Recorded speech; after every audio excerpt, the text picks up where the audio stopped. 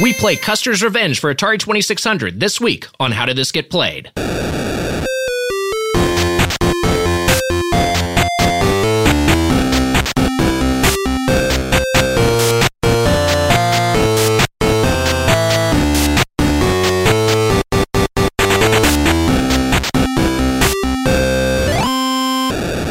Welcome to How Did This Get Played, the show where we discuss the worst and weirdest video games of all time. I'm Nick Weiger alongside Heather Ann Campbell. Hi, I'm Heather Ann Campbell. I'm beside Matt Apodaca. Hello, everyone. Hey. Hello, everyone. Every week, rolling in. Taking the nation by storm. People love it. I can already hear them saying it back to me. So this is crazy. Someone got a Hello Everyone brand on social media. I saw that. Yeah. And hey, that's the kind of affection people have for that catchphrase. People love it. They're saying it's the best catchphrase of all time. I've heard that. So you know what? Interestingly, someone got a tattoo that said "Hello, everyone" is the best catchphrase of all time. Yeah, so that sentiment is widely shared. Oh, that was me. That was my tattoo. Reveal. Yeah, that's your full chest. Yeah, it's written in fire. There's a lot of skulls in it because I think it's real punk. It looks great. Oh, thanks. Hey, you know what? We've got a really, really wretched game to discuss this week. So before we immerse ourselves in that nonsense, it's time to spend 70 seconds in gaming heaven. Heather, I'm going to yield my time to you because you have been playing Death Stranding. I have been playing Death Stranding, and let me tell you, it's fucking incredible. It's great.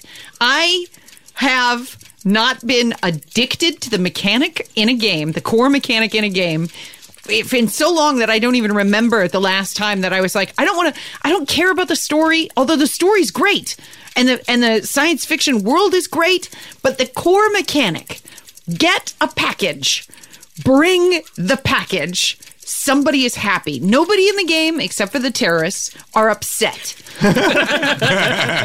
Everybody is so grateful to see you, and you feel so much like you've accomplished something when you drag an almost impossible weight up a mountain to a lone prepper in the woods, and you're like, here is your ceramics. And they're like, thank you. And they look at it and they're like, this is in great condition. And then you hear and it's great. I feel 9, like I'm going 8, crazy. 7, 6. I wake up 5, and I play it. 4. I am 3, losing 2, my mind. 1. Okay. Oh. It's a lot of people perhaps might be turned off by that description, but that makes me want to play it so much more. Yeah. Just having tasks to complete, I'm into it. It's unstoppable. Yeah. Also there's tasks alongside other tasks. No, I'm the same way. Like, whenever a game seems boring, I'm like very on board. Like one of my favorite games over the past couple of years was Papers, Please, where you're literally, where the entire game is you're literally a guy working at like the border in a fake Eastern European country, and the whole game is just you checking if passports are real or fake. Yep. And it's like, oh yeah. That's my life. My life's so exciting that I need tedium to take me away from it. There's something very satisfying about having a job. And hey, talking right now is this week's guest, a writer and comedian whose credits include Camp Nick on Nickelodeon, Lego Ninjago Decoded on Cartoon Network, and his short film Telling People You're Native American When You're Not Native is a lot like telling a bear you're a bear when you're not a bear. Joey Clift. Hi, Joey. Yeah, whoa, it's me. That's a very long name of a short. It's real. Even the acronym's unwieldy. I wrote it down once and will not say it because it's too hard to remember. 24 words long. I name all of my things like Fiona Apple album titles. Joey, you are really into indie games. Yeah, so I'm one of those people that I was a huge hardcore gamer. Pretty much up until I was like 21, 22. Right. And I mean, I was like hardcore to the point that I was gonna become a video game programmer. And then when I was like 12, I took like a C+ basic programming class in like middle school, and it was real hard. So I was like, no, not for me anymore. You made the right choice. Yeah. I mean, as far as, I mean, I worked in the video game industry, and working in TV is much better. Working in film and TV. Yeah, it's like that's. I have a lot of friends that work in the video game industry now, and like that's seems to be a very universal, like, oh, you made the right choice. Punishing hours and poor pay because none of it is unionized, and a lot of game developers who are creating great stuff and making stuff that's very, very profitable for their employers, they're not getting any of that sent their way. But this is not me talking about the labor issues in the video game industry. You love it. I want to hear more about your indie game taste. Yeah. No, I'm going on more of a side tangent about.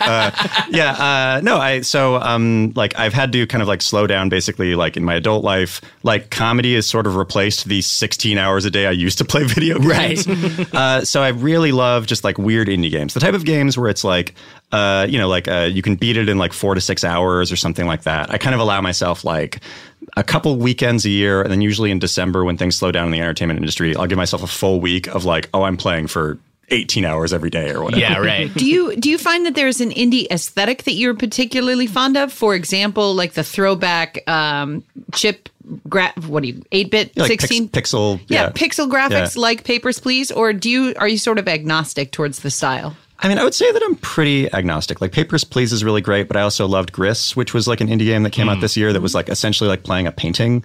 And it's also another like 4-hour platformer that's about grief. They're all very weird and arty. I guess that in terms of like my like jam for indie games is probably like post-apocalyptic roguelikes, or just like any type of roguelikes. So, things like FTL, which is a really great game. Man, I played the shit out of FTL. I used to not like roguelikes at all. Like when I was younger, I was always like, but I want to finish a story, like or like I don't. But then I die and then I have to restart all over. But now I love them. I find them very absorbing. Well, yeah, and there is also just something really satisfying about like beating a roguelike, because it's like, oh, there's stakes to my characters dying, or there's stakes to things happening. But there is also just this feeling of like, oh, I could play a roguelike for like an hour or two, and then if I die, it's like done, and then it's like, oh, that was a satisfying video game experience. Yeah. FTL, developed by Subset Games, that also made Into the Breach, which was my favorite game of 2018. Oh, yeah, I love that game. Breach was great, yeah. Yeah, and that both those, I just like that one's also a roguelike. But more of a strategy, tactical, turn-based, as opposed to the real-time, sometimes even twitchy nature of FTL. I feel like there's parts where it's borderline twitchy. When there is just not to get into the mechanics of Into the Breach too much, but it's a strategy game where basically like you kind of control time in such a way that like every move you feel like a genius if you do something right. It's just like, okay, I moved this character and made them fire, which made this bug go into this direction, which caused a chain reaction to kill these 3 bugs. Right. But yeah, those are great. I also like, a lot of my early favorite games growing up were things like Earthbound, Mother 3, and stuff like that. Oh, hell yeah. Now you're talking Heather's language. And literally, this is a replica Lucas shirt. Wow. From Mother 3. I've got a Courage badge from Mother 3 on my laptop bag. I just want to give a shout out to, there's a video game series called Lisa the Painful that is, it's like Earthbound, but for adults kind of, which sounds lame, but like playing it's great. Can you put that up on the screen so I can look at it and burn it into my brain? Okay, yeah, I'm looking at Lisa the Painful. It's like a side-scrolling turn-based RPG that is very bleak, but great. Great. You should check it out. It's only like 8 hours or something like that. I wish we could talk about Mother 3 for like the next 45 minutes. Yeah, same. Because I don't know anybody who's played it other than you now. Yeah, I mean, it's just, it's because it like never came out in the States. Yeah. Right. Did you played a fan translated ROM? What did you play? Yeah, there's specifically like a fan translated ROM that came out in the late 2000s because like fans were just like, oh, why is this not out in America? Yeah. I think it covers the story really well. I'll put myself on blast, be honest, I haven't beaten it yet. I played most of the way through. Wow. It's just, I don't know, like, it's great, but like... The ending is a genuine gasp. The ending's You're so horrified. That's on my, like, that might be my thing I dedicate a week to in December. You really should. So I'd put it off for a long time and then just played it and finished it this year. Nice. And it's one of my top 10 of all time. I get it. That gasp was like Joey telling you that he voted for Jill Stein in Wisconsin. We're so horrified. Which, once again, really just like you guys nailed my personality.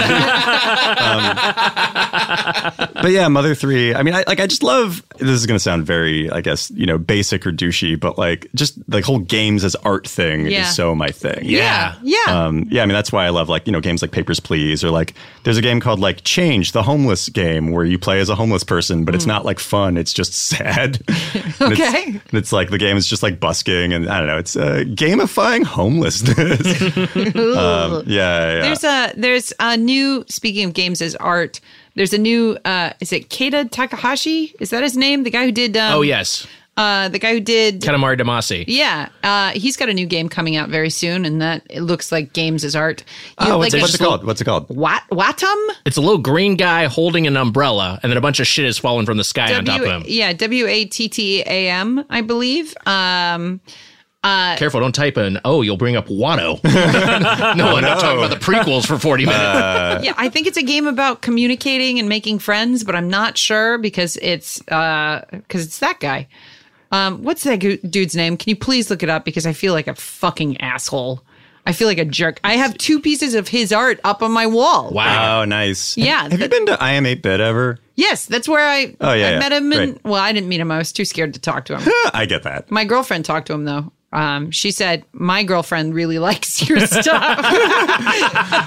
But that's something that's so funny about, like, I guess, like, working in the entertainment industry is, like, you know, when we're around celebs or whatever, it's like, who cares? But if I were to meet, like, one of the people that programmed FTL or, like, the guy that made Lisa the Painful, like, my hands would sweat while shaking his hand. Yeah. The most freaked out I was by a celebrity is... And I've been in the same room as President Obama, but was seeing Shigeru Miyamoto at E3. Oh, no question. And I swore he made eye contact with me. Yeah, I was like, could not handle it. Oh yeah, like for me, it's like pro wrestler The Undertaker and Shigeru Miyamoto are the 2 people that I would like cry if I met. Yeah, I mean, I feel like, and I might have a situation in my life where I meet Kareem Abdul-Jabbar because he is like writing he's for a writer. TV. Yeah, so, but I love Kareem so much. Matt, who's your celebrity man crush? What do you want to say? I have a real one. I saw Molly Shannon at Gelson's one time, and I was starting to walk toward her, and then immediately turned around because I felt like I was going to start crying, and I did. Yeah. Wow. Did she see you cry? No. Oh, good. Oh, yeah, I was very embarrassed. I hope she doesn't listen to this podcast. No, and I'm embarrassed for sharing that. Molly Shannon, big How Did This Get Played fan. Yeah, just a true comedy icon. Yeah. I can't think of other than gaming people, I can't think, like, normal celebrities don't faze me at all. Cher, Tom Hanks, more like Tom Hike. Take one. Well, I worked at SNL and there were celebrities all over the place. Like, it just, like, there's no, I don't know, but like, if I had to like hang out with the dude who designed Tetris, I'd probably piss my pants. Yeah. Oh, yeah. That guy... He deserves so much credit because, like, Alexei Pajitnov. Yeah, like all that he got for designing Tetris was like a new computer, right? Right. Yeah. It was like, I think it was owned by the Soviet government because he worked for, he designed it on their computers. Yeah. The haggling over the licensing was that he wasn't the one who profited, but he eventually had the Tetris company or everything. He made some profit off of that. I think it's like since then, that's one of the reasons there's so many Tetris like reboots and stuff. It's right. Like that's him getting his Tetris money. Yeah. Yeah. So you mentioned pro wrestler The Undertaker. Is there have you ever had much fun with wrestling video games? Has there ever been one that hooked you? Oh, absolutely. I mean, I was definitely like a huge, like, you know, N64, No Mercy, WrestleMania 2000 kind of guy. I slowed down on wrestling video games around, I want to say, 2003 SmackDown Here Comes the Pain, because I'm the type of person that likes to design myself in video games. Sure. And I'm a very thin and weak man.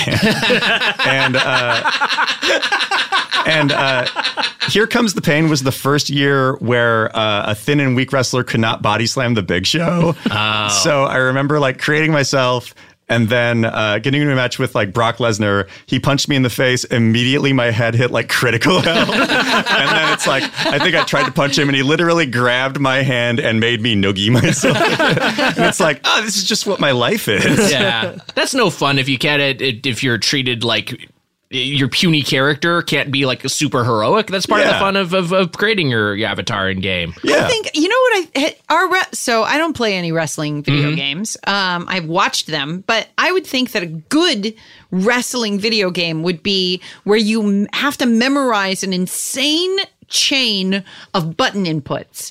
And then during the match, you have to just do those button inputs in sequence. And if you miss, you get injured for real. And then like the game is like your health bar going down if you fuck up the choreography. I thought that you were doing a bit in describing a fighting, just like, a Street Fighter or something like that. But the way that you described that makes sense in the context of like what wrestling actually is, you know?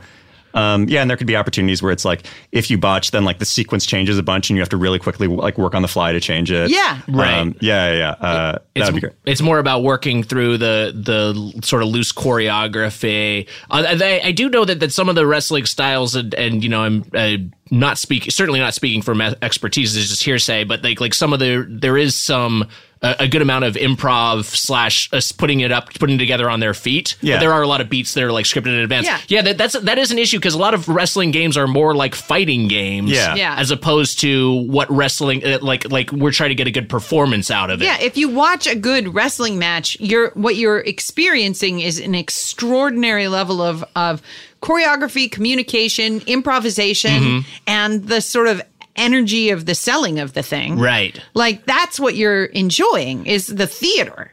And it's a shame that there aren't games that like demonstrate that theater to the player.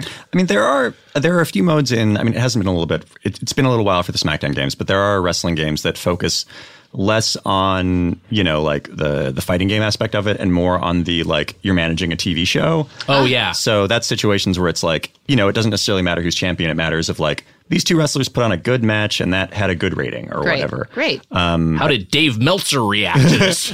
oh, that's the question I want to know.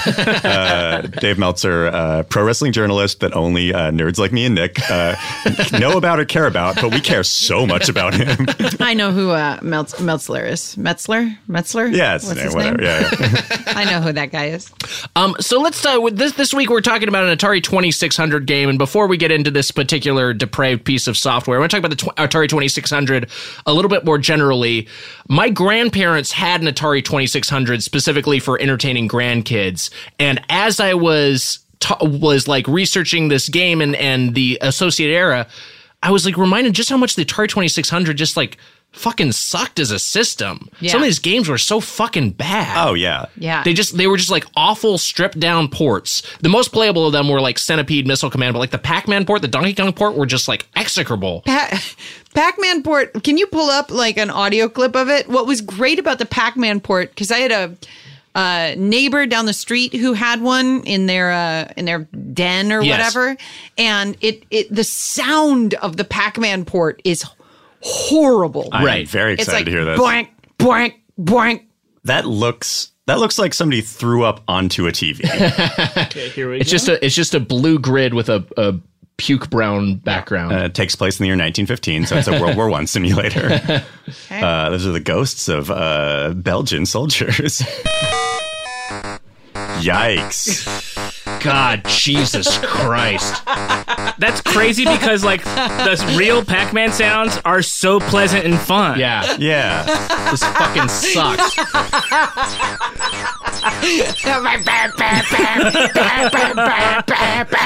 This would break me in Gitmo so fast.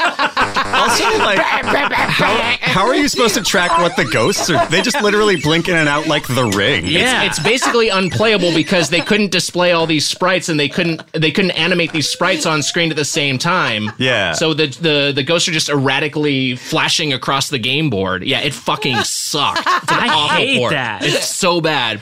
And that game retailed for $60. You spent $60 in 1982 money to play that piece of shit. I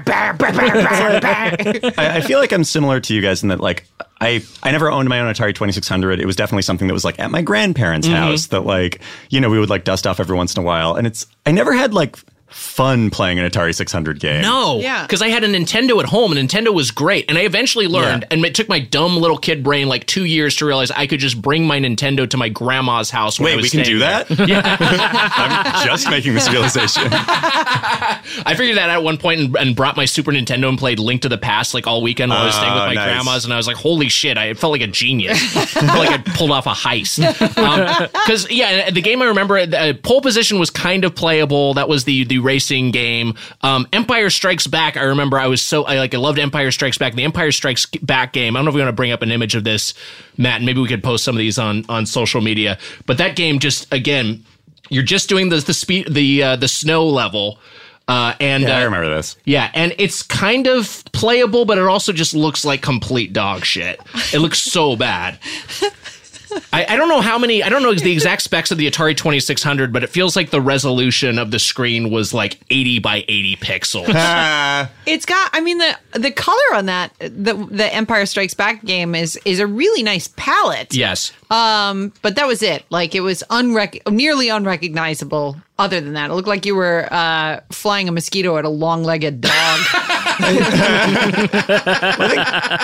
That's something that's so interesting to me about, like, specifically, like, Atari games, or, like, I guess I would say pre-Nintendo, is, yes, like, the cover art had to be so detailed because it was the only way you could have any idea what the fuck was going on. It's almost like the older the games are, the more they relied on your imagination. Oh, yeah. And so I think the thing about our nostalgia for a lot of these old games is, like, we really do remember them as good looking. And they're not good looking. No. But it was because you were filling in so much of it with your brain.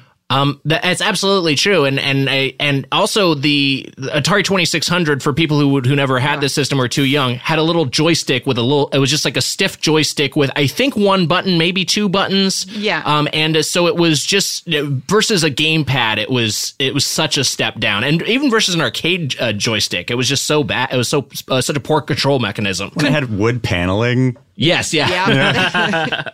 Yeah, it was the styling of a 1977 Chevy Sebring. I don't know. I don't know why.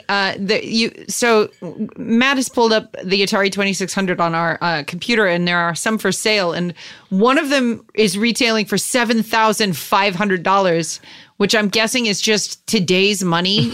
But the retail price of the original just adjusted for inflation. Yeah, that makes sense. Also, I should go to my grandmother's house and ask if I can. Her grandson can have her Atari. My guess is this is like Mitten Box. That's the only way I could see that being that valuable, because there was such a surplus of these produced at the time.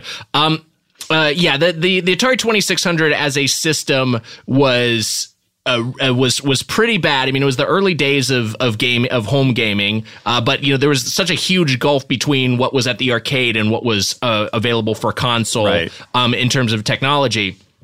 And we're talking about one of the worst, I think probably the worst, both in terms of subject matter and gameplay, video game that was developed for the Atari 2600.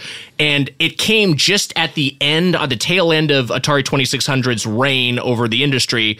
Basically, right after this game released, the video game crash of 1983 happened, and the entire industry lost 90% of its value, and really didn't recover until the domestic release of the Nintendo Entertainment System a couple years later. But this week's game, I'm dancing around it. It's Custer's Revenge. It's an unlicensed adult game developed by Mystique and released for Atari 2600 in 1982, as I mentioned. A single-screen game which you control a mostly new General Custer as you dodge arrows and attempt to sexually assault a captive Native American woman. Joey, thank you for discussing this awful game with us. I did want to discuss, because you are an enrolled member of the Cowlitz Indian tribe, is that correct? Yes. Native representation in games in general, this is the most egregious examples, but it's generally pretty poor, yes? Yeah, I feel like, there are, it's pretty poor, but there are a couple of bright spots. Examples would be, Prey was a really good game that had, a contemporary Native protagonist. It's a little stereotypical, but, Turok is pretty dope. There are a lot of characters like... Turok is dope. Yeah, Turok's dope. I think, Nighthawk from Mortal Kombat. I mean, but it's tough. There's not a lot of great stuff out there. I think I was talking, as we were prepping for this episode, I was talking with Heather and Matt a little bit about even Oregon Trail. There are Native Americans on Oregon Trail, which is an edutainment game for kids, but they're just represented as raiders. like the raiders are coming. Right. And it's just sort of, it really is just playing on that, old Western trope of natives attacking settlers. Right. That makes sense. Yeah. Actually, I mean, talking about me specifically being on this episode of this show, a thing that it would be hard for me to be on this episode of this show without talking about something that I think is kind of an elephant in the room for me, at least, and that's tokenization. Sure. And what I mean by that is, and like I'm being like, this is like not a bit, this is super serious. Yeah. I think I'm the only Native American guest you had on the show, right? Mm-hmm. Yes. So you had me on an episode to talk about a video game where the whole point of the game is for General Custer to rape a Native American woman, and it's for the Thanksgiving episode. That's like, I'm not saying that's not as a bit. That's fucked up. Like, and I guess, what the fuck? Why? What was the thought process in putting this episode together? I mean, you're right to call us out on it. I guess we didn't think about the tokenization of it that much. We thought of you as a gamer, and we thought of you. We figured we'd want a Native perspective on something so grim and so dark. But you're right; it is fucked up to put you in that box and say like, "Hey, this is your responsibility to come in and talk about this fucked up thing." Yeah, and I mean, it bums me out a lot. And once again, apologies for. Actually, no, I'm not going to apologize for that. These are my emotions.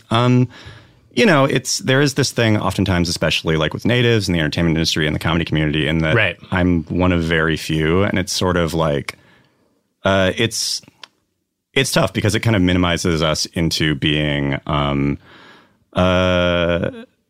less than what we are. Like it kind of puts me into a box of not necessarily being like a super funny comedy writer. And we had like a great conversation before this, and like you two are people that I really respect. Matt, you're somebody that I consider to be a friend. But it just sort of tells me like, oh, you didn't bring me onto this show because I'm a funny comedy writer. You brought me onto this show because I'm a native comedy writer. And like, there is something to that it just makes me feel like less than, I get what you mean. Mm-hmm. And I will say that like our thought process was, and again, it's fair for you to call us out on this, obviously. Our thought process was, well, this is a game that is dealing with something that's fucked up about Native Americans and about the way they're represented in media. And we figured we would want a Native perspective on that because otherwise, it feels like it's talking about elephant in the room. It would feel like the elephant in the room if there wasn't a Native perspective here. Are we like not, are we not having the person comment on it who would have the most relevant perspective? I think it's and again, this is not to minimize your feelings in any way.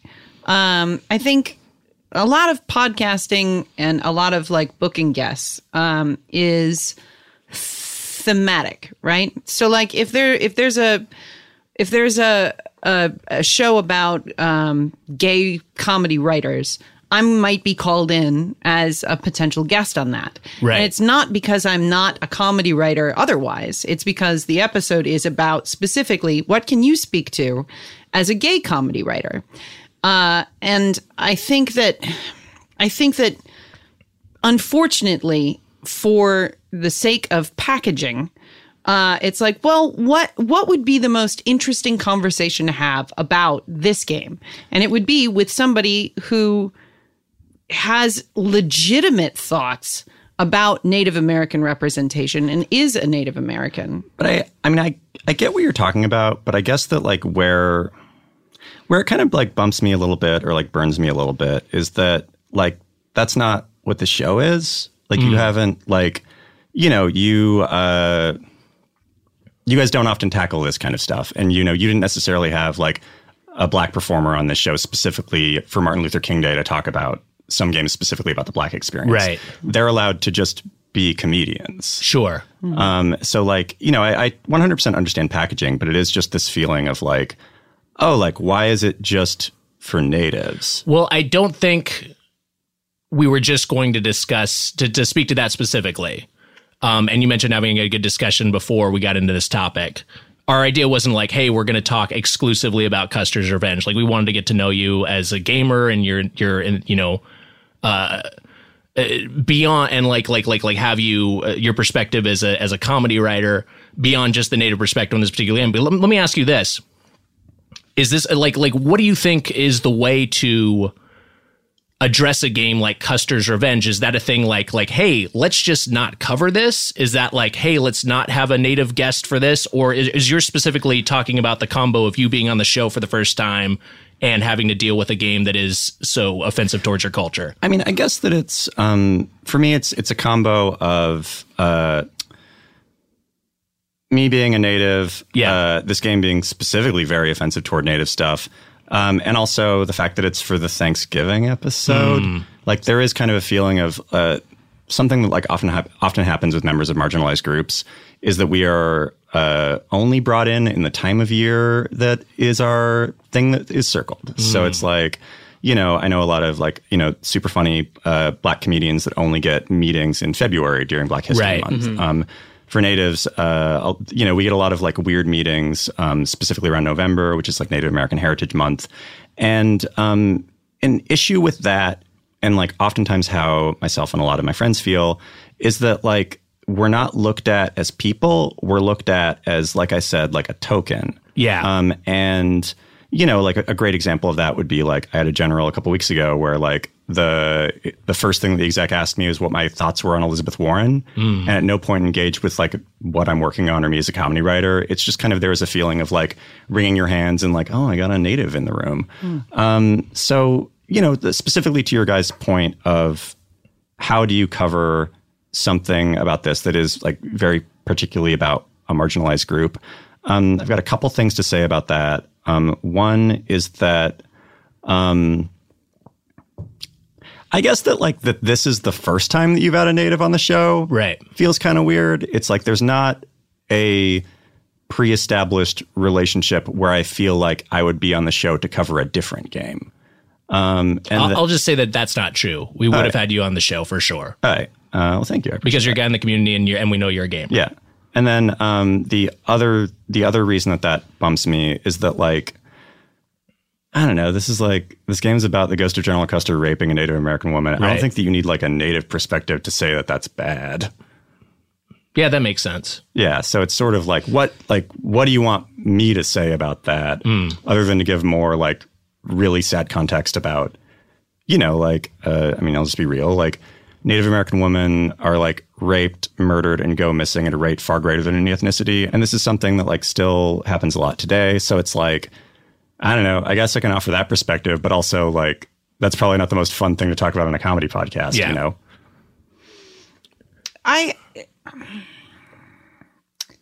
So two things. One is that I don't know if it was my negligence as a human being, but when we booked you for this episode, I did not know that you were Native American. Like, I don't think it had ever come up in our relationship previously. Yeah. I thought you were the wrestling guy. That being said, one of the things that we talked about prior to this, like when we were like, hey, what kind of things should we talk about in this episode? One of the things that I wanted to ask you is, are there any good representations? I think I even worded it this way. Are there any good representations of Indigenous people in film or television? Because I couldn't think of anything. And the reason I was excited to ask you that question is because I don't feel like I have any authority by which to judge any of that media and to be like, well, here's something you should watch. Here's something you should read. Here's something you should listen to. And so for me, that was like, the fucking game sucks. It sucks for Native Americans. It sucks for women. Like, to be a kid who was looking at the way women were represented in video games, it fucking blows. Yeah. It was famous that you could rape a woman and you couldn't really play as women in video games yet. So like when I was getting excited about this episode, it was more because I was like, this is wrong. Where is the good stuff? And what could you share with us that would be good? I don't know. We fucked up. We fucked up very bad. And I'm really sorry to you, Joey, because you are someone I respect as a comedy writer and as a person. And I don't think of you as like, oh, Joey is Native first. I think of you as a guy who happens to be Native, and we thought you might speak to this, but your points are salient. Yeah. And you clearly confront this, you know, throughout it all the time in your life. And I'm truly sorry to you. Yeah. Well, I mean, I appreciate that apology. And, you know, I mean, like, I just want you guys to know that, like, this isn't, I'm not like Mr. Call Out. Right. Like, I think that, you know, in the time that you guys have known me, I'm a pretty mellow dude. But like, this was just one of those situations where it's like, I get emailed, especially now that I'm like, you know, like I'm an enrolled member of Tribe. I grew up on a reservation. Like I've been Native my whole life. It's just that like that didn't necessarily intersect with things that I did in comedy up until probably in the past 2 years or so. So now I'm getting a lot of like, you know, people reach out to me for stuff similar to this. And usually I ignore those emails, or I, you know, I'll text one of my Native friends about like, oh, this production company sucks, don't meet with them or whatever. Whereas this felt like a situation where, you know, like I said, because like I know all of you, it like burned a little bit more. And then I also talked to a lot of our mutual friends over the past week about this, about how exactly to go about this. And all of them said that you would engage in the conversation. And I think that this is one of those things where it's like, you know, like you said, there's not a ton of great Native representation on TV or in podcasting. So like this is a conversation that if I were to just go on the show and be like, hey, Thanksgiving episode, whoa, custard revenge is bad. It's like, what does that do for like, you know, like a Native kid who's like, I want to talk about other stuff. Sure. So I thought that this would be a useful conversation to have publicly. I mean, it's definitely useful. Yeah, I will say it's ironic that we've kind of created the Custer's Revenge of podcast episodes, and I was so offensively booking you for this. I was about to say you really pulled a Custer's Revenge on this. And you know, and I appreciate you guys entertaining this conversation. And we'll see if it airs or not. We'll release this episode. Yeah, it's you know, this is we fucked up very badly, and then we'll cancel the show. Oh, great! Yeah, that's the goal. And like you know, I mean, before we get into other topics, you know, if you feel bad, a good way to feel better is to book Natives on the show to talk about for sure a thing that's not about a Native woman being raped, not for the Thanksgiving episode. Like I don't know. Invite me back in March to talk about Garfield Kart, or if like this was weird and you don't want me back, let me know. I know a ton of funny Native comedians in LA. I'm happy to connect you guys with people. Have you played Garfield Kart? I don't, but I want an excuse to. I do want to play Garfield Kart. I don't know what Garfield Kart. It's Mario Kart with Garfield. Oh, yeah, it's apparently very bad. It looks like extreme, like total shit. Okay. Yeah. But Jim Davis, I think, approved it, and like he would never steer me wrong. But we'll book Jim Davis for that episode and have this exact same conversation with him. Then I'll come in and be like, as a fan of cats, you brought me in on Cat Awareness Month.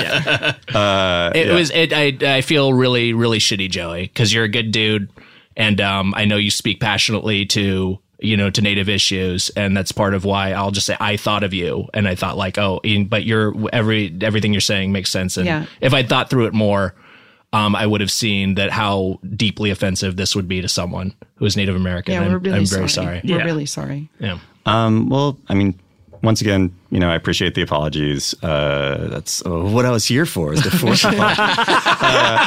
No, but it also sucks because it's like, this hasn't been fun for me over the past week to think about how I was going to talk about this, you know? Right. And like, you know, for anybody listening, tokenizing people sucks. And like, you know, it genuinely bums people out. And this is a feeling that like, you know, any person of color listening to this, I'm sure gets it and probably is like, oh, that does suck. So yeah, you know, to answer your question about like, you know, maybe I'm not saying that you should not cover this game, but it's just all of the things together is lame.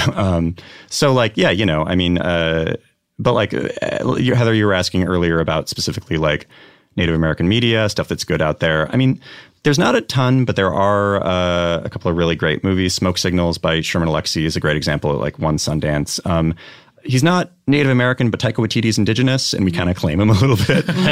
So Jojo Rabbit's a good movie. And then there are a lot of really great native run podcasts and stuff like that. I believe like Our Land is one. It's sort of we don't really have like a ton of things going on for us in the media in terms of representation. And that's one of the reasons why, once again, if I'm on a show like this, I got to call stuff out because I'm like the one Native guy in the comedy community that gets these opportunities. But there are like a lot of great things kind of on the horizon. Like Sierra Ornelas recently sold a show to the Peacock Network that I forget what it's called, but it's supposed to be really good. Taika Waititi and a really good native writer named Sterling Harjo just sold a show to FX. And these are like, I think it's called Res Dogs. And these are like the first time that a native show is sold to like a network. These are a lot of great things. And so like Wes Studi presented, he's a native actor. He presented at the Oscars or the Academy Awards, I think, a year or two ago. And he was like the first native actor to ever present on stage at the Academy Awards. So like, you know, for me to say, oh, is there a great native TV show that you could watch? Like, no, but in a couple of years, maybe. Right. So, you know, my answer to that would just be to like, when you see native people doing stuff, be supportive of them. Does that answer your question? Yeah, it does. Yeah. It does. Well, hey, those were our thoughts on Custer's Revenge. But Heather, great. Maybe we're wrong. Here's a review from Wendy Ari. Those arrows are coming in at a weird angle. Ruins the believability. Just try to continue the show normally. That was like a lot of my thought going into this is like, oh, I'm going to call them out. But like, it's going to derail the show. Yeah. But like, I don't know. That's not my problem to worry about. Right. So anyway, the game's. Let's talk about the gameplay. The gameplay's not very good. No, it fucking sucks. It's truly a wretched game. There's no level on which it's even like it's so like to your point too, Heather. It's just like so offensive to women. It's offensive to everybody. It was even controversial at the time. Like Native American groups and women's groups were protesting it in 1983. This isn't the kind of thing where it's like, oh, it's aged poorly. It was like at the time it was considered awful. So yeah, this is egregious. And we fucked up. Hey, let's say that more. Yes, it's like syrup to my ears. Hey, let's eat this pumpkin bread. I'm super into eating pumpkin bread. It's time for a segment. We're going to do a speed run of a snack. It's the feed run. Oh my god! Wait, are we really going to eat? I don't know. I mean, we don't have to. I don't know. I mean, like, I don't know if I can eat right now. I feel so awful. I mean, I'd eat some pumpkin. I'll eat your piece of pumpkin bread. Yeah. So this is awesome pumpkin bread. This is your reparations for making me feel like garbage for the past week. Is that I get 2 slices of pumpkin bread? Yeah, here you go. Wait, did you make this pumpkin bread? Yeah, I don't actually want to. But these are big slices of pumpkin bread. Yeah, I made pumpkin bread to share with the room, and the boys are eating it right now. It's good pumpkin bread. Thank you. Yeah, it's good pumpkin bread. It's pumpkin caramel. It almost makes me feel better for my trauma of my culture and people. Seriously, I mean, I'm purposely making you feel bad at this point. But this is good pumpkin bread. Thanks. For the record, I saved the show with bread. Joey, can I ask you a little bit about and let me, I know you'll call me out if this is further tokenization, but you mentioned growing up on a reservation. Was there any sort of what was the video game situation like there? I mean, reservations are, I don't know. I grew up in like a lower middle class cul-de-sac in a reservation. Okay. So like there was a video game store that was kind of just off the reservation in town that was like, I don't know, maybe like 2 miles away or something like that. It was called the Game Outlet. Shout out to Marysville, Washington folks. And it was just kind of like your standard good mom and pop video game store. There was also like a Hollywood Video with a Game Crazy that opened up to compete with the mom and pop video game store. Oh, wow. And so there was it was a small town in Washington State. Like the reservation didn't have a video game store, but like the town just off the reservation did. Right. So, there was like kind of the standard stuff. Heather, how'd you make this pumpkin bread? Well, I went to Williams Sonoma and I bought a bag, and then you had 1 egg. Wait, this is a pre-made mix? Yes.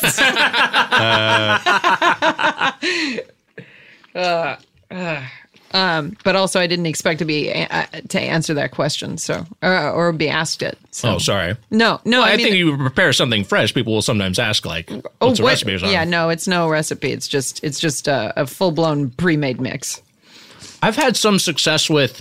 I mean, I feel like because I've tried to make brownies from scratch, and I feel like the mix is always better. Yeah. No, I'm a medium cook at best.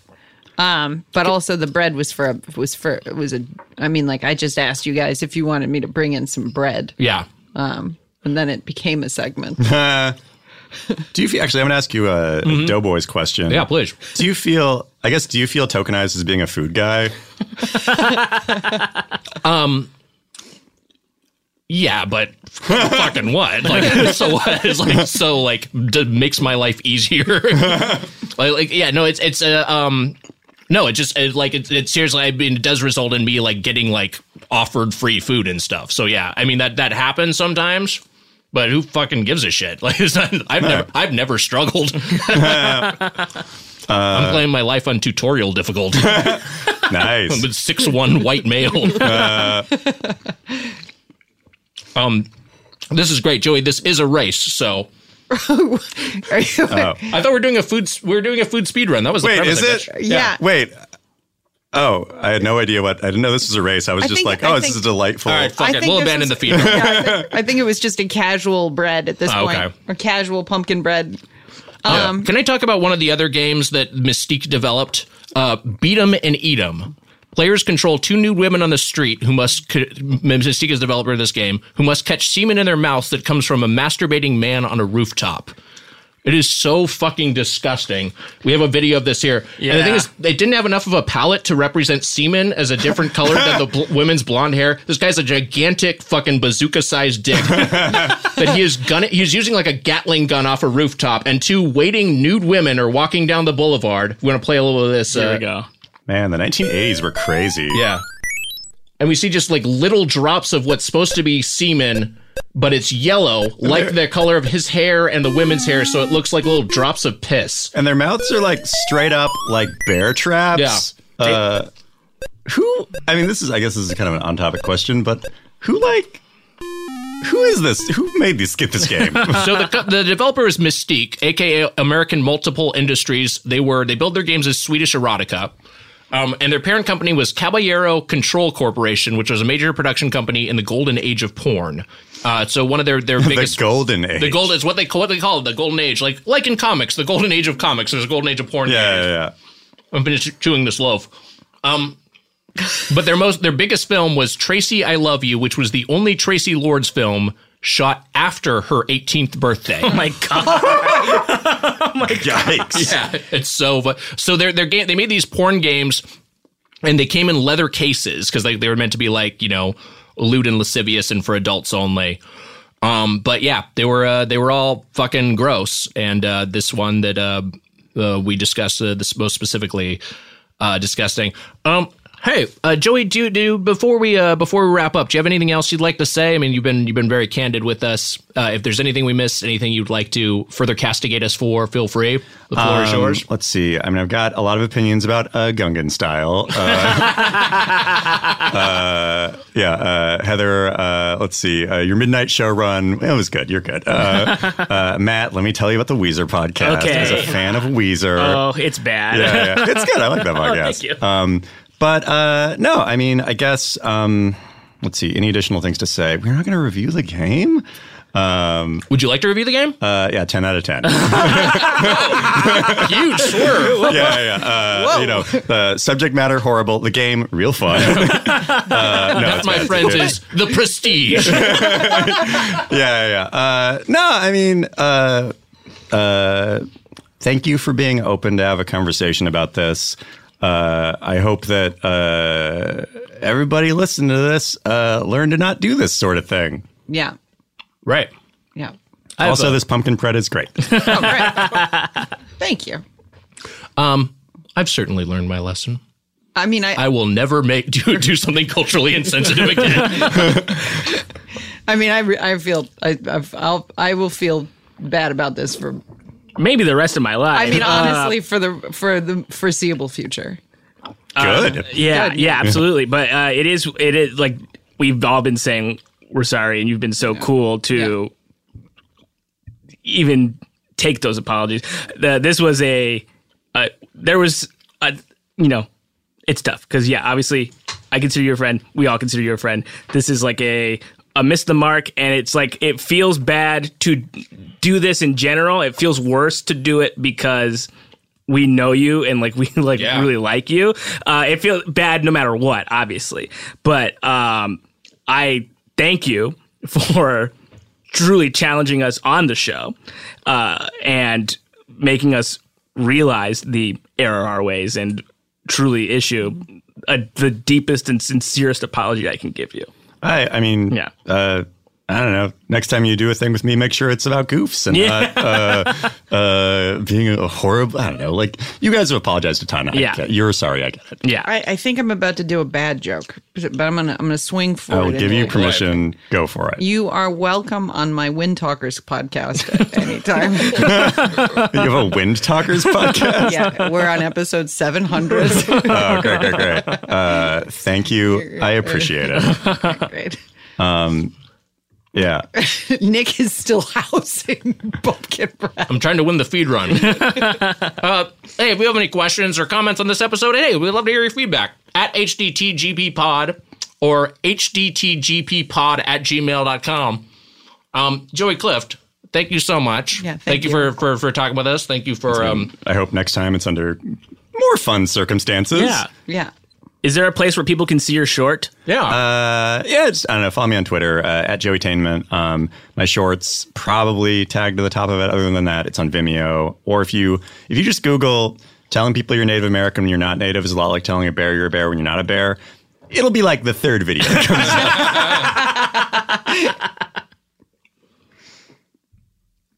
up. All right. Well, hey, that's this week's episode. Yep.